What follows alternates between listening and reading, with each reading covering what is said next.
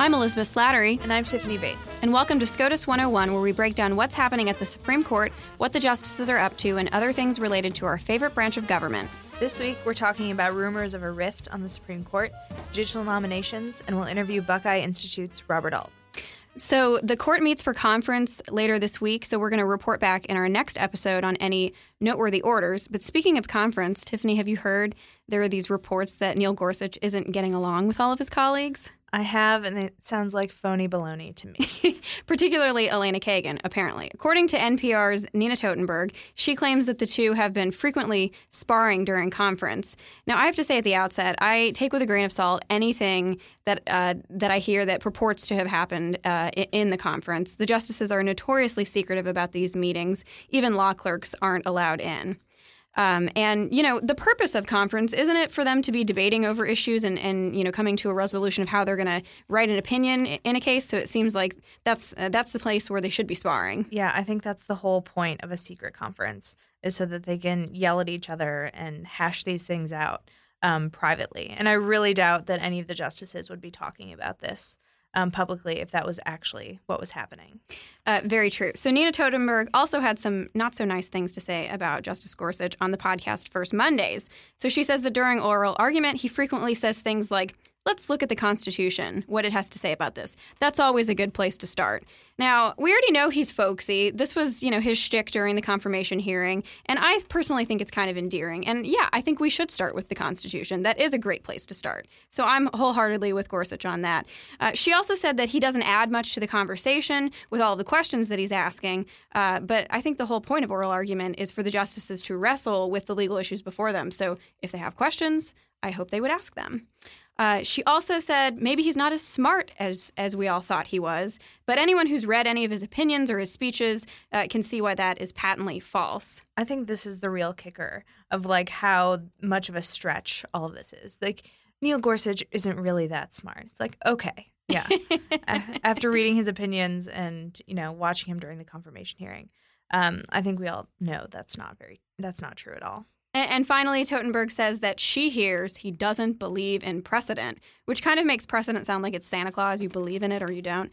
But putting aside the fact that Gorsuch wrote a book about precedent, I don't think he was trying to fake out everyone by, you know, writing about precedent just so he could get on the Supreme Court and then undo everything that the liberals don't like. But I think this is clearly motivated by a concern that he could be a vote to overturn cases that liberals like if he has the chance. Yeah. Also, precedents, you know, it takes some analysis to determine what's a valid precedent and what's not based on a series of factors. So it's not just like a one-shot thing. It's more complicated than that. So this is one of many attacks on Gorsuch recently. Last episode, we talked about Jeff Toobin's ridiculous article proposing that Gorsuch was annoying the Supreme Court. I think these are all efforts to discredit the justice since they're still mad that Trump won the election and put Neil Gorsuch on the Supreme Court. And speaking of judicial nominations, we haven't talked about them in a while. Yeah, so we thought we'd give a brief update. So 7 judges have been confirmed so far this year. That's including Justice Gorsuch, 4 Court of Appeals judges, and 2 district judges. To date, there are more than 160 current and future vacancies. I think we're up to 166 That's right. Total, with 54 nominees pending. The Senate Judiciary Committee has held hearings for several nominees in recent weeks, including Stefanos Bibas and Greg Katsas, who are 2 Court of Appeals nominees. Tiffany, do you want to tell us about Stefanos's confirmation hearing? Yes. So his hearing went very, very well. Stefanos Bibas is a law professor at the University of Pennsylvania, and the president has nominated him to the Third Circuit. He's an expert in criminal law and criminal procedure, and he also runs Penn's Supreme Court Clinic, and he's argued several cases before the Supreme Court while being the head of that, from everything from criminal procedure cases to bankruptcy. He's brilliant. He started college at Columbia when he was 15, and he's probably one of the most animated people that I've ever met, and that definitely came out in his hearing. The Democratic senators were unnecessarily hostile to him, including prodding him about a paper that was never published. In the paper, he'd thrown out ideas about corporal punishment as a possible way to shift incentives in the criminal justice system. As I said before, he never ended up publishing that paper, but he did publish a book that said pretty much the opposite because he decided the original ideas were bad. But the Democrats kept harping on this unpublished paper. And he's like, look, I admit they're bad ideas. This is part of the creative process. You should actually read the book and the ideas that I do believe in. But Stefanos did a fantastic job, and I don't anticipate any issues with his confirmation. And one of the Democratic senators, I forget which one it was, kept going, asking him about why he had only been in the U.S. Attorney's Office for 2 years. He left to enter academia. And Stefanos, he said it was a great experience. I enjoyed my time there, but I got an opportunity to get into teaching, and that's what I wanted to do. So that's what I did. I think that was Senator Blumenthal. He's like, well, how dare you just stay in a job for 2 years? I don't know what that says. He was trying to uncover some sort of unseemly motive for why Stefanos left. So Greg Katsas also had his confirmation hearing recently. He's currently the Deputy White House Counsel, and he's been nominated to the D.C. Circuit. So he was formerly a partner at Jones Day. He held several posts in the Justice Department during the Bush administration, and he clerked for Justice Clarence Thomas. He's argued numerous cases before the Appeals Court and the Supreme Court, including the first challenge to Obamacare, NFIB versus Sebelius. So he's been nominated to a Primo seat, replacing Judge Janice Rogers Brown on a court that has been considered a stepping stone to the Supreme Court. So at his hearing, the Democrats focused mostly on the last 9 months of his career, and they were less interested in his nearly 3 decades of legal experience in and out of government. So they asked him to discuss advice he had provided to the president about matters like the Russia probe, the travel ban, the Religious Freedom Executive Order, and other conversations that are clearly within the scope of attorney-client privilege. And probably the executive privilege. Yes, true. And they also asked for commitments that he would recuse himself in a whole host of cases. And he explained that he would follow the guidelines for recusal. One example was a senator brought up the emoluments clause case, and Katsas said that's a clear example. Open and shut, I would recuse because I worked on that case. So anyway, that's something they kept harping on, though. Senator Hatch gave Katsas the opportunity to elaborate on some of his lesser-known cases, including when he represented the ACLU and the People for the American Way in challenging FCC fines that on First Amendment grounds, and also the case of an Ethiopian woman who was seeking asylum because of political persecution in her home country. So Katsas, he's demonstrated that he'll be a fair and impartial jurist and committed to faithfully applying the Constitution. So we look forward to his hopefully swift confirmation. And there was also one district court nominee that the Democrats hit really hard in his hearing. So Brett Talley, he works in the Office of Legal Policy at the Department of Justice. And, he's been nominated to a district court in Alabama. And Senator Feinstein tried to get him to promise to recuse in all cases involving guns because he had written a blog about the Second Amendment at one time. So there's a lot of stretching going on in these confirmation hearings. But some nominees aren't even getting hearings or moving on to get votes. They're being held up, and there's a few reasons for that.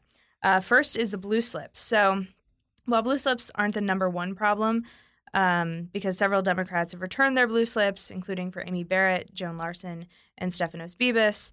They are still a problem because Democrats are holding 2 nominees hostage right now, including David Strauss, who's been nominated to the 8th Circuit, and Ryan Bounds, who's been nominated to the 9th Circuit. And there are many more judicial vacancies in states that have 1 or 2 Democrat senators who will almost certainly refuse to just hand over their blue slips. California, anyone? The White House also may be less willing to readily put forth nominees for those states, and they might be taking potential blue slip problems into account in advance with some of these nominees. So this means they could pass over the very best candidate in favor of someone who won't face a blue slip problem, and I think that's a bad thing.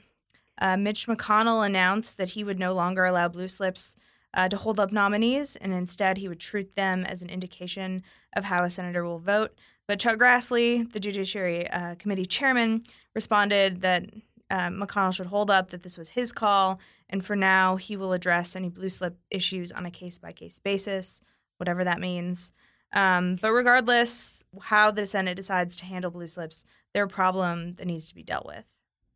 Yeah, and the Senate previously got rid of the filibuster for judicial nominations a while ago now for appeals court nominees. And the world has not ended. The world has not ended, but they're continuing to allow basically a one senator veto to continue, which seems a little counterintuitive to me. So another problem is the 30-hour rule. So, and this is something that potentially Mitch McConnell could do something about, unlike the blue slips, since those are under the purview of Chuck Grassley. So Democrats can demand 30 hours of debate after cloture has been filed on a nominee. So this is before the Senate actually votes on the nominee. Senator Lankford of Oklahoma has proposed a rules change that would limit debate to 8 hours for most nominees. And I think there's another senator who might have even proposed a 2-hour limit, which wouldn't that be great?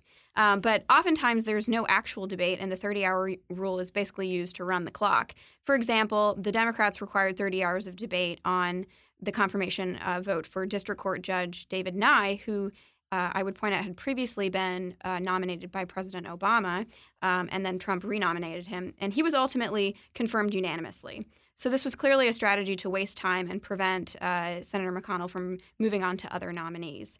So McConnell has said at this rate, it'll take 11 years to vote on all of the executive branch and judicial nominations, which I think is a problem. And we hope that things will start getting streamlined so we can get these great nominees through. And one more thing the Senate can do is work more. Sorry, friends in the Senate, but if I only worked 2.5 days a week, I would most certainly be fired.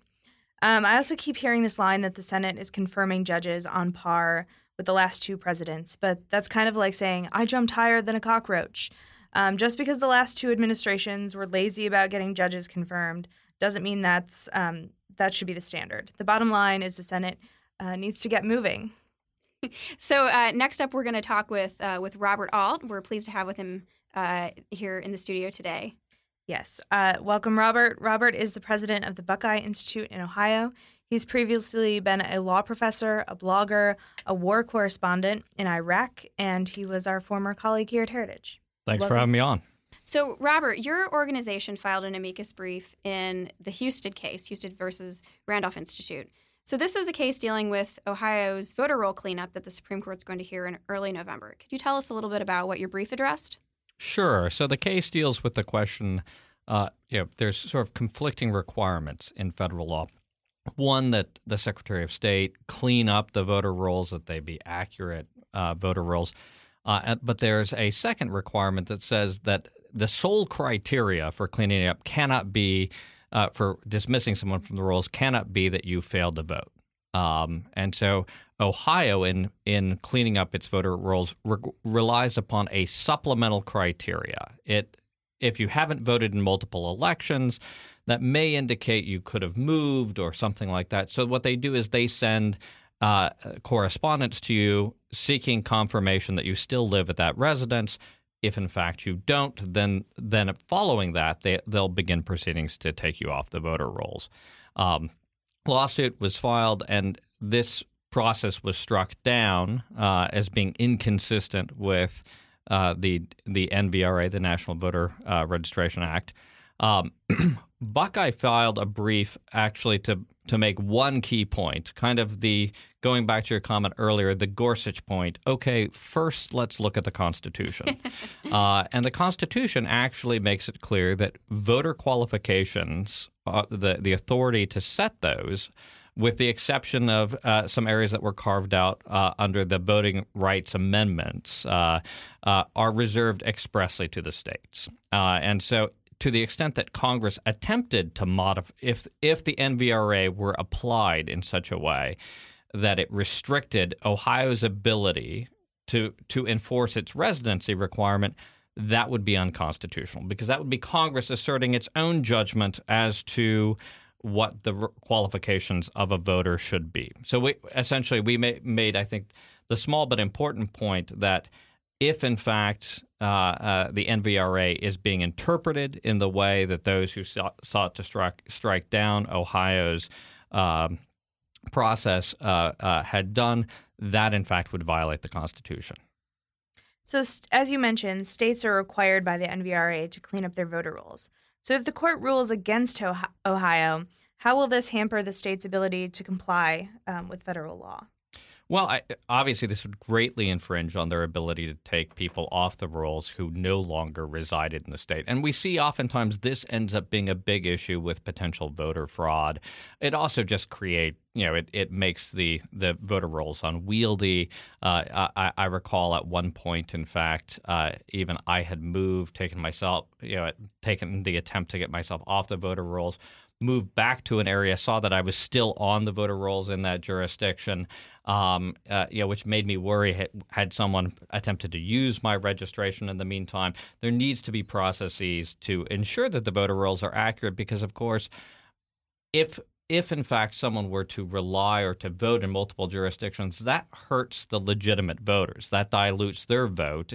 That itself is a violation of the voter rights of the legitimate voters who are attempting to have their voice heard, because their vote gets diluted by illegitimate votes. So this is actually a very important case because this is a key mechanism that states use in order to make sure that the people who, in fact, are registered to vote are still residents of that particular district and are eligible to vote there. It seems like we hear a lot about Ohio's voter laws being challenged in court. Why do you think that is? Does it have something to do with Ohio traditionally being a battleground state? Look, in Ohio, we do one thing and we do it very well, and that's we choose every single president for over the last 50 years. And so to the rest of the country, you're welcome. We do our job.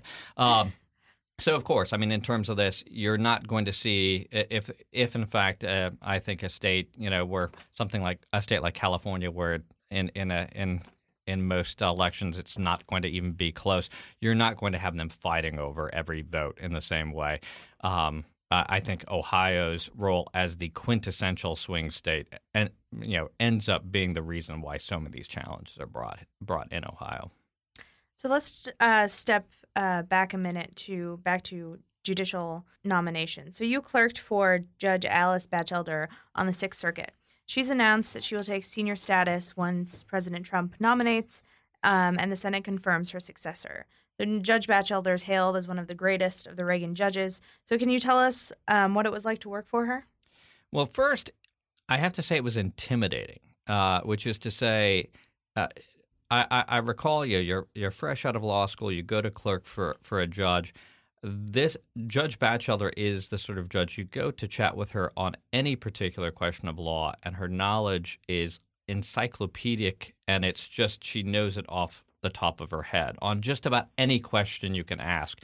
It really makes you feel, as a recent law school graduate, like you must know absolutely nothing because you could not stump her with any issue. Not only would she have the answer, she'd tell you what year the court had actually looked at that question and point out, but questions were raised about it in this other case. So she had a real wisdom, but also just a knowledge of the law that was really, truly daunting. But at the same point, I was told at one point that clerking for a federal judge is probably the best job. If you really enjoy the law, is probably the best job you'll ever have unless you actually become a judge yourself. And I found that very much to be true. Judge Batchelder was a wonderful mentor and really walked her clerks, I should say, through the process. And just one of the great learning experiences of my life to work for her. So as a follow-up, what's your favorite memory of clerking for her? There are many. I in terms of that, I always enjoyed oral arguments, but I think our year, and I don't know if she's done this as much recently, Judge Batchelder was a big fan of roller coasters. So she took the entire chambers to Cedar Point. And was absolutely fearless. She would get this, sort of look in her eyes. The crazier the roller coaster was, the more she wanted to ride it. So that was actually, I mean, outside of the formality of the clerking process, that was a very memorable day with the judge. It sounds like it. So, what do you think her legacy will be on the court? Is there an area of the law that she developed during her time on the bench? The interesting thing, if you talk to practitioners about Judge Batchelder, I think the comment you'll get is consistency across so many areas of law. She issued major opinions on issues from criminal law to national security law to First Amendment law, free speech, including free speech, campaign finance, major decisions across the board. And she was just absolutely consistent in applying the law. She beat into her clerks the fact that you may, as you're looking at these cases, you may find that I have to go in directions that I don't want to go, that you don't want to go, but that the law requires. We follow the law where it leads. We don't follow, whatever your own policy instincts might be on the particular question, you can see that in her decisions. Just this utter consistency. I think I'd be remiss without pointing out a couple of areas that I think she's made a particular impact on. One, I think she's quite proud of her decision in Spendthrift Farms, which was a sort of a question that hadn't come up before the court before the Congress had attempted to essentially undo a Supreme Court decision by permitting cases that had been finally dismissed to be refiled based upon a new law after a final judgment had been entered. Judge Batchelder issued a decision for the Court of Appeals finding that would violate separation of powers principles, and the Supreme Court, in a decision by Justice Scalia, affirmed that decision. So I think that's a decision she's rightly proud of. I think another area that I think she's been seen as a leader on is in the First Amendment context with regard to the freedom of religion. She's, I think, been a real leader on the court with regard to pushing back against, some of the outmoded conceptions that somehow the Establishment Clause required a diminution of religious speech in the public square. And so I think that's been an area where she has been uniquely a leader among judges across the country. So changing gears a bit, you recently made headlines for your brush with death during a mountain climbing excursion in a remote part of Russia. What did you learn from this experience? Is it don't go mountain climbing in Russia? I think what it is the lengths to which I will go to demonstrate that government-run healthcare is not the solution ends up being a major lesson learned. That, and you do not want to go to a hospital in rural Russia near the Georgian border. I do not recommend it. I can only imagine. So, final question. If you could have a conversation with any Supreme Court justice, living or dead, who would you pick and what would you talk about? That's a tough question. So back when I worked with you all at Heritage, one of the things that I was able to do was to begin a lecture series here at Heritage, which in fact we're going to be having here this evening, the Justice Story Distinguished Lecture. And so I suppose in terms of that, I'd choose Justice Story. And perhaps less so because of his decisions on the court, but more so to chat with him about his commentaries on the Constitution, which were it was interesting. If you look, his source materials on that he tended to look to the Federalist Papers and to the early decisions of John Marshall, and looked at how it is that the Federalist Papers were playing out in the courts. And tried to apply the common sense understanding of what the Constitution meant. So I think that could be a conversation that would endure over a brandy or two. Yeah, that would definitely be an interesting conversation. So we're going to wrap up with a game, Real Decision or Fake News, where we're going to try to stump Robert by describing a court holding, and he'll tell us if it's a real decision or if it's fake news. Are you ready? No, but go ahead. Okay, first holding. Tomatoes are vegetables, not fruit. I would argue that was not a holding, but dicta, but I'm going to say yes, holding.